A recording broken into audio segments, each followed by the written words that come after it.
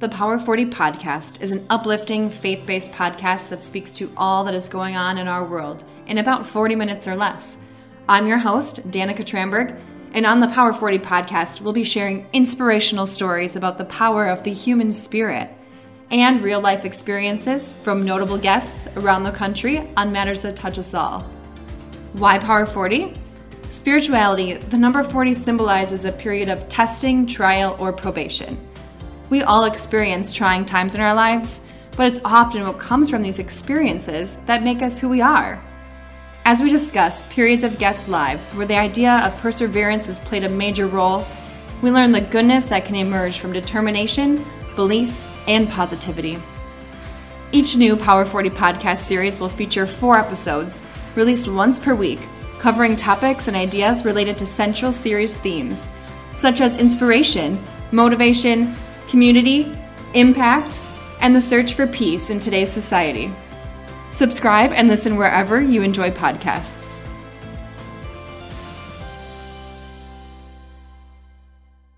I'm your host, Danica Tramberg, joined by co-host Ryan Harris. And today, hey everybody. Today we're so excited to hear from an American Paralympic wheelchair basketball player who is a 3-time intercollegiate wheelchair basketball champion and is a 2010 World Championship bronze medalist, also a 3-time Paralympian, Nate Hines.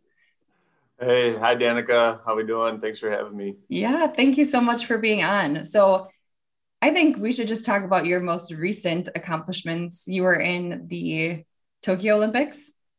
Yeah, Tokyo Paralympics were a lot of people don't know about the Paralympics or what they are, but just a little recap. The Paralympics are an athletic competition for people with disabilities, and they take place typically about a month after the Olympics do, in the same venues, the same village, the same city. So I was in Tokyo from August 16th to September 6th for the Paralympic Games this year.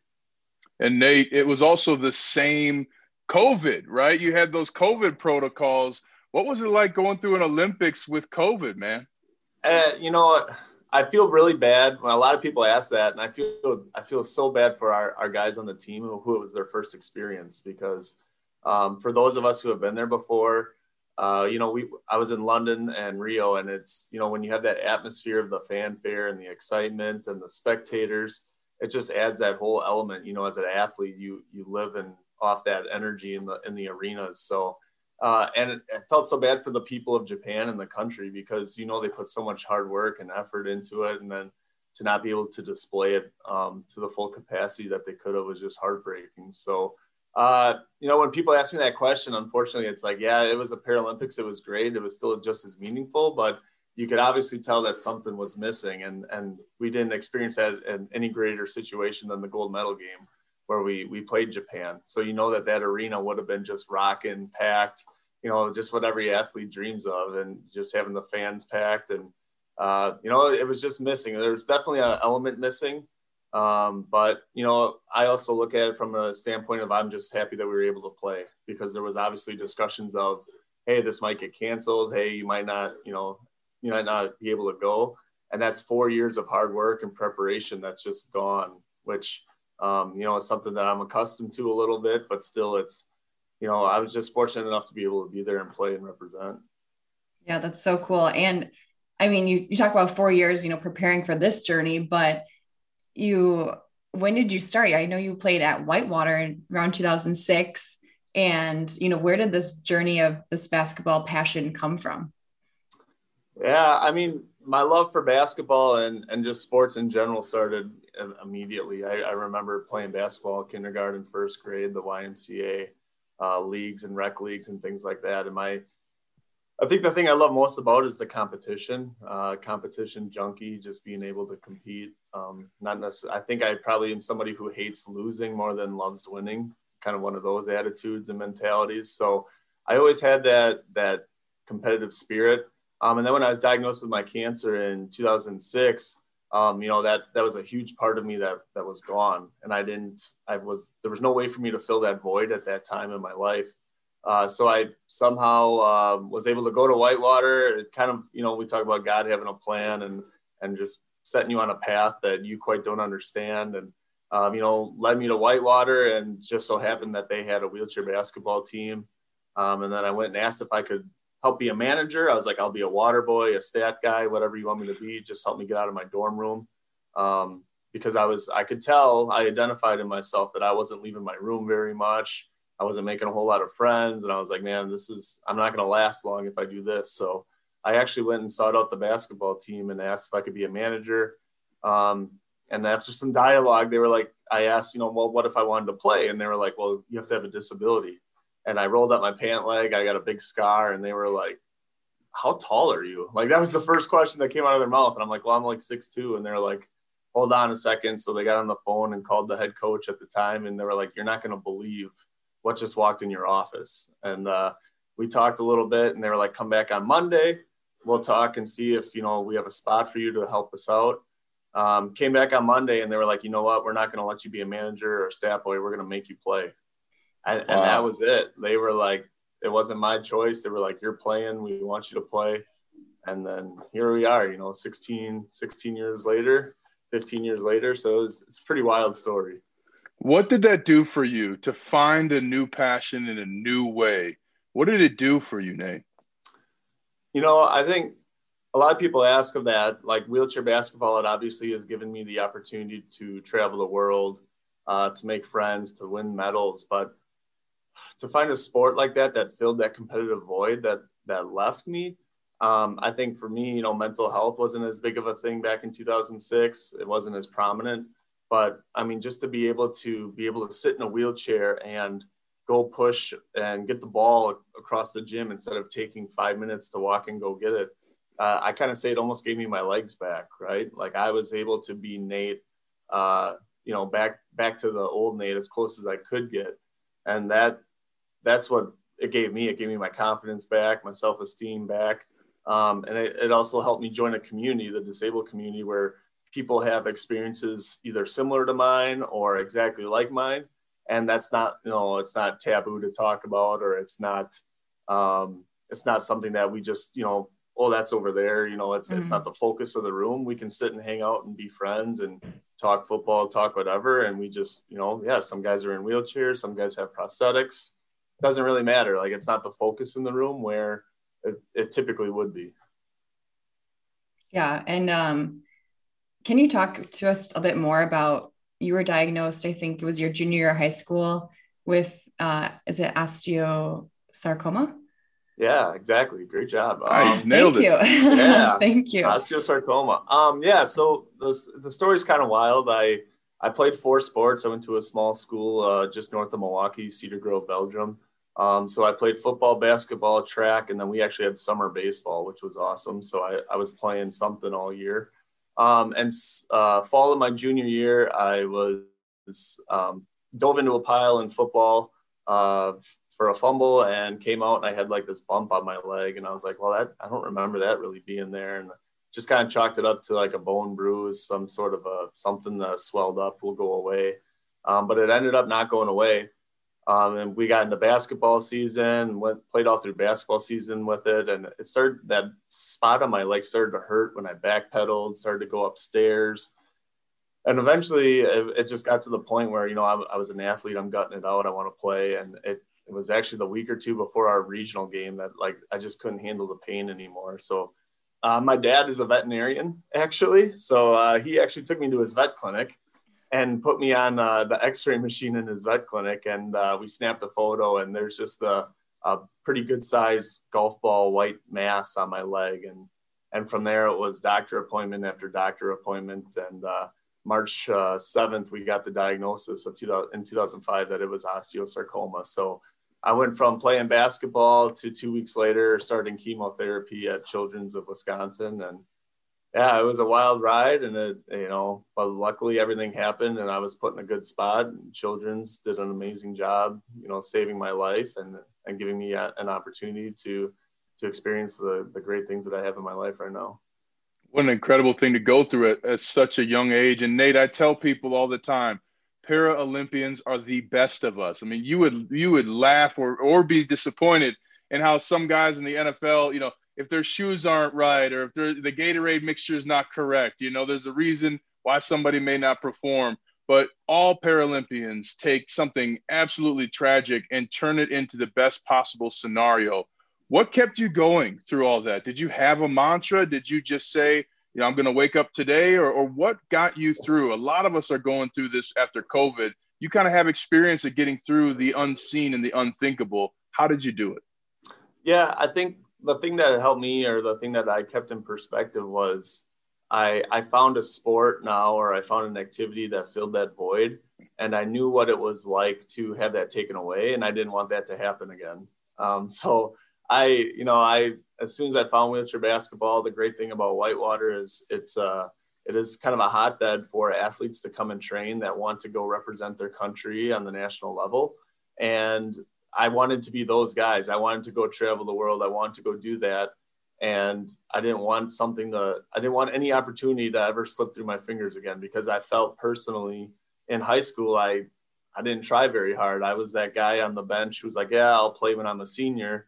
Well, senior year never came around, and I was like, now what do I do? So, for me, my work ethic really ramped up in college, where I was like, this is what I want to do. This is what I want to go. And I really just kind of set my goals to that. And, I missed out on a lot of stuff in college. I'll be honest. I wasn't at, the parties, and I wasn't at the stuff. And summertime, my summer between my freshman and sophomore year of college, I went back home to work, but I had a really strict regimen to work out, go home, eat, and then go back to bed. And it paid off. And it was that hard work and knowing I didn't want to lose a single opportunity. I didn't want to leave anything.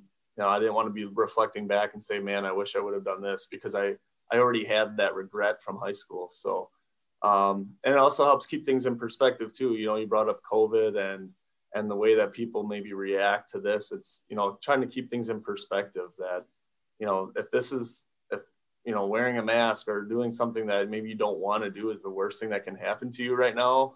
I mean, there's a lot of people that would appreciate that to be their worst situation. So it's, that's just the perspective I keep. I'm a high school athletic director now, and that's the perspective I tried to tell our athletes last year when they had to play with their masks on. I'm like, you know what, you at least get to play. The same perspective I kept going to Tokyo, like, at least we're playing, right? There's nothing worse than just being told no. And that's something I learned in high school very early.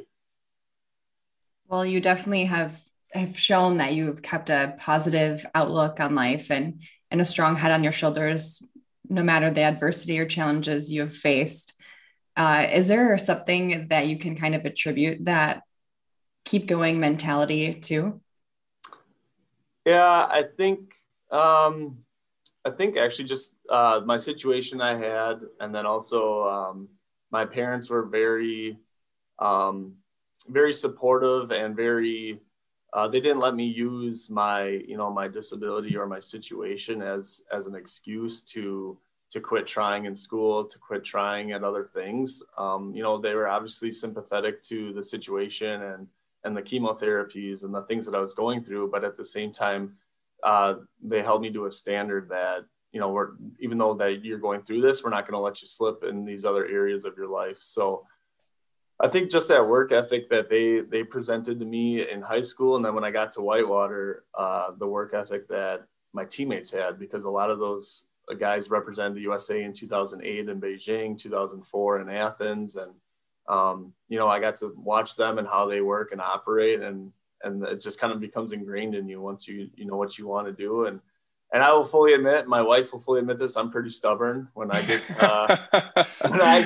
when I get set on something, I'm pretty hard to deter off of that track. So and that's a good thing and a bad thing sometimes, but it's just probably how I was brought up. And from a very young age, I'm a little hard-headed when it comes to, especially athletics. Again, it's that competition piece. I want to be the best, and I hate to lose more than I love to win. Some call it stubborn. Some call it having vision before others. I always say you can be stubborn. I might be stubborn, but I'm open to change. You just have to be that convincing. Take me back though, man. Sometimes our dreams become realized. What was that moment? How did you find out you were going to represent the United States in the Paralympics your first time? Man, 2012. Did they send like a Western Union cable back then? I mean, 2012, you know? No, it's, unfortunately, it's probably one of the worst parts of being on the team, because they bring you all into a room and the coach just says, we can only bring 12 guys and here's the 12. And, the other guys got to leave the room, or the team that's picked leave the room. And a lot of those guys are your brothers, your friends that you've been training with. And, 2012, it was at the Spire Institute in Geneva, Ohio. I remember it. And just, I remember played really well that training camp. And I had been on the USA team in 2009, 10, and 11. So I thought I put myself in a pretty good position, but, you still have that little bit of doubt of, who's coming up behind you. But just to hear your name called and be able to say that you're going and representing is, it's so humbling. And it's just, I look at my journey and it's like, man, cancer didn't take this away from me, right? They might have taken my ability to run, walk, jump, but, cancer didn't take this from me. And that's something that I can be proud of. And, and also help spread the education piece too. It's just an awesome feeling to do these podcasts and let people know what the Paralympics are. But yeah, that first team was awesome. And then also winning a bronze medal. The guys, a lot of my friends went in 2008. They took fourth. They didn't have a medal. 2004 in Athens, they didn't medal. So it was the first medal that the U.S. had won since Sydney. So, a very special moment for sure. That is so cool. And you're also in the NWBA with the Milwaukee Bucks. What is that? Yeah. And how does that kind of compare to being a Paralympic athlete? What do you like better? Yeah. Paralympics for sure. Yeah. The NWBA is the local association for wheelchair athletes. So obviously, we can't go to the YMCA and play pickup ball and find 9 other people that can play wheelchair basketball with us on a Wednesday night. So the NWBA is the association that I call it rec league ball. It's kind of what it is. It's weekend warriors. It's guys and gals who still want to play the sport. And so we all kind of come together in Milwaukee to practice, once a week. I haven't been there in a while because my life's gotten a little busy, but it's just one of those outlets for people with disabilities as they get older that, you can still be active, you can still be competitive. And it's just really, for me, it's more of a fun time to hang out with my friends. I don't take it as serious as some of my teammates probably want me to, but it's really, for me, a good time to just hang out with my buddies. But yeah, Paralympics for sure. There's nothing that can match that. Nothing that can match that competitiveness and just representing your country and bringing 12 of the best players around the country together. And I mean, just the fanfare and all that great stuff is, the Paralympics and representing your country. There's nothing that compares to that. Nate, you're an athletic director, but also a father of 3. When you look at your kids' experience, I have 3 myself, and going to sporting events is wild. You know what I mean? You have parents who've never been athletic in their life screaming, right? Like a 6-year-old's game. But yeah. What do you teach your kids that is important about their sports experience? Yeah, it's an interesting perspective because obviously the other parents know me and my competitiveness and where I've been. And I'm not quite sure what they think that I'm going to be like, but for me right now, my 6-year-old is starting soccer and she's loving it. And that's what I want her to, that's just what I want her to take, is to be active and be athletic and be, just be proud of her accomplishments and have fun. That's the big thing, is as long as she's having fun. And I think my dad tried to instill that in me too, because on my way to every tryout, he would say, "Have fun," and I'm like, "Yeah, this isn't fun. This is like this is go time. This is go time, Dad. Like this isn't. I'm not going out there to have fun. I'm going to take a spot on a team." And but now just looking back at it, it's like, I should have had a little more fun with that. So that's. I try not to be that helicopter dad on the sports arena. I haven't been coaching anything yet, but I think when I do get to coaching, I think people will probably be surprised that I'm more about having fun and getting kids active. And, just like wheelchair basketball helped build my self-esteem, I want my daughter to build her self-esteem on the athletic field and just being proud of her accomplishments. And, that's the thing too with youth sports and being an athletic director. It's, you see some things that you want people to improve on. Like, why are we yelling at the refs right now? Like they don't make a lot of money and we're running out of them. Like, they're human. Come on, let's move on. And, but I get it, because I was that kid too in high school where I was ultra competitive. But now, again, putting things into perspective, it's like, take a step back. We're out here competing. We're out here having fun. And what more can you ask for? So it's exciting to be on the flip side, to be the parent. It is so much fun. And, just watch her score a goal and get all excited. And you just hope that she can keep that excitement for the next, 12 years, or if she wants to play longer. And that's the other thing too, is as a parent, if she doesn't want to play, that'll be tough for pill to swallow. But, just supporting her if she wants to do art, music, dance, band, obviously I prefer the sport arena, but, when you have a kid, you just love them and love whatever they do. And that's the way it is. That's so sweet. I'm sure they're going to be tremendous athletes, and they have a great role model like you to look up to. Yeah, and my wife would be mad if I didn't give her some credit. She's pretty athletic. There you go. Good job. Yeah, right? Yes. She was a good softball player. She's a good athlete. So that's awesome. They do have two athletic parents, but you never know. They'll go explore, and Luca's only 7 months old. So, but Aww. I'm working on him with the left hand a little bit already. So sweet. Nate, as we close out today and just reflect on the Power 40 in our lives and maybe the trials we're going through or have overcome, and we understand that in life, we'll really just continue to experience good and bad that life throws our way. But 40 also seems to be significant in regards to time, as Jesus spent 40 days in the wilderness being tempted by the devil. The great flood lasted 40 days and 40 nights. The Jewish people wandered the desert for 40 years. So I would have to ask, if you, Nate, had just 40 minutes to impact the world, where would you start and what would you say? Man, do I have the whole world's attention? Is that all of the attention, just for 40 minutes though? Boy, where do you start? There's just so much need for love and acceptance.